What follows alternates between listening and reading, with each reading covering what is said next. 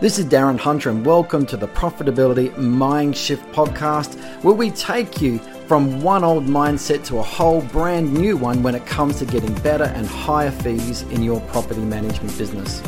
For 33 owner fees charged over Australia, New Zealand and the United States, go to profitabilitymindshift.com.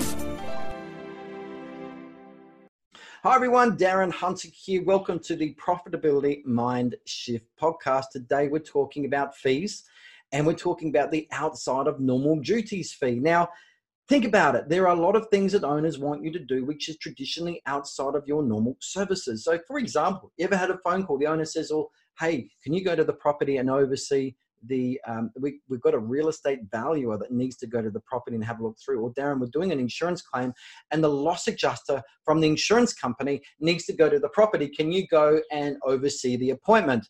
Or a salesperson needs to go to the property and do a market appraisal or something, and someone needs to go and help them open up the property or whatever. It needs your time to hop in a car and go. You don't want to do it for free. Also, what about renovations? The owner says, well, hey, can you go and get me 3 quotes on this and 3 quotes on carpet and 3 quotes on a painter?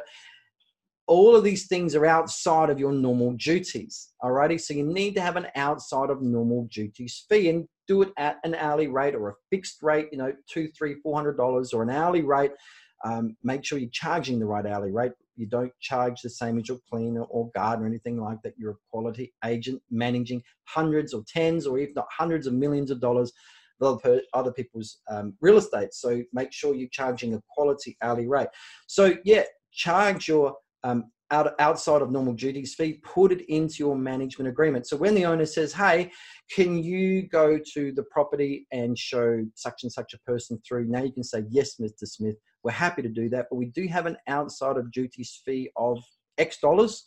What would you like us to do? And in a lot of cases, the owner may turn around and say, hey, look, no, that's cool. I won't worry about it. I'll go and do it myself, or it should be okay, or whatever. They've now qualified the situation because you've got a fee attached to that.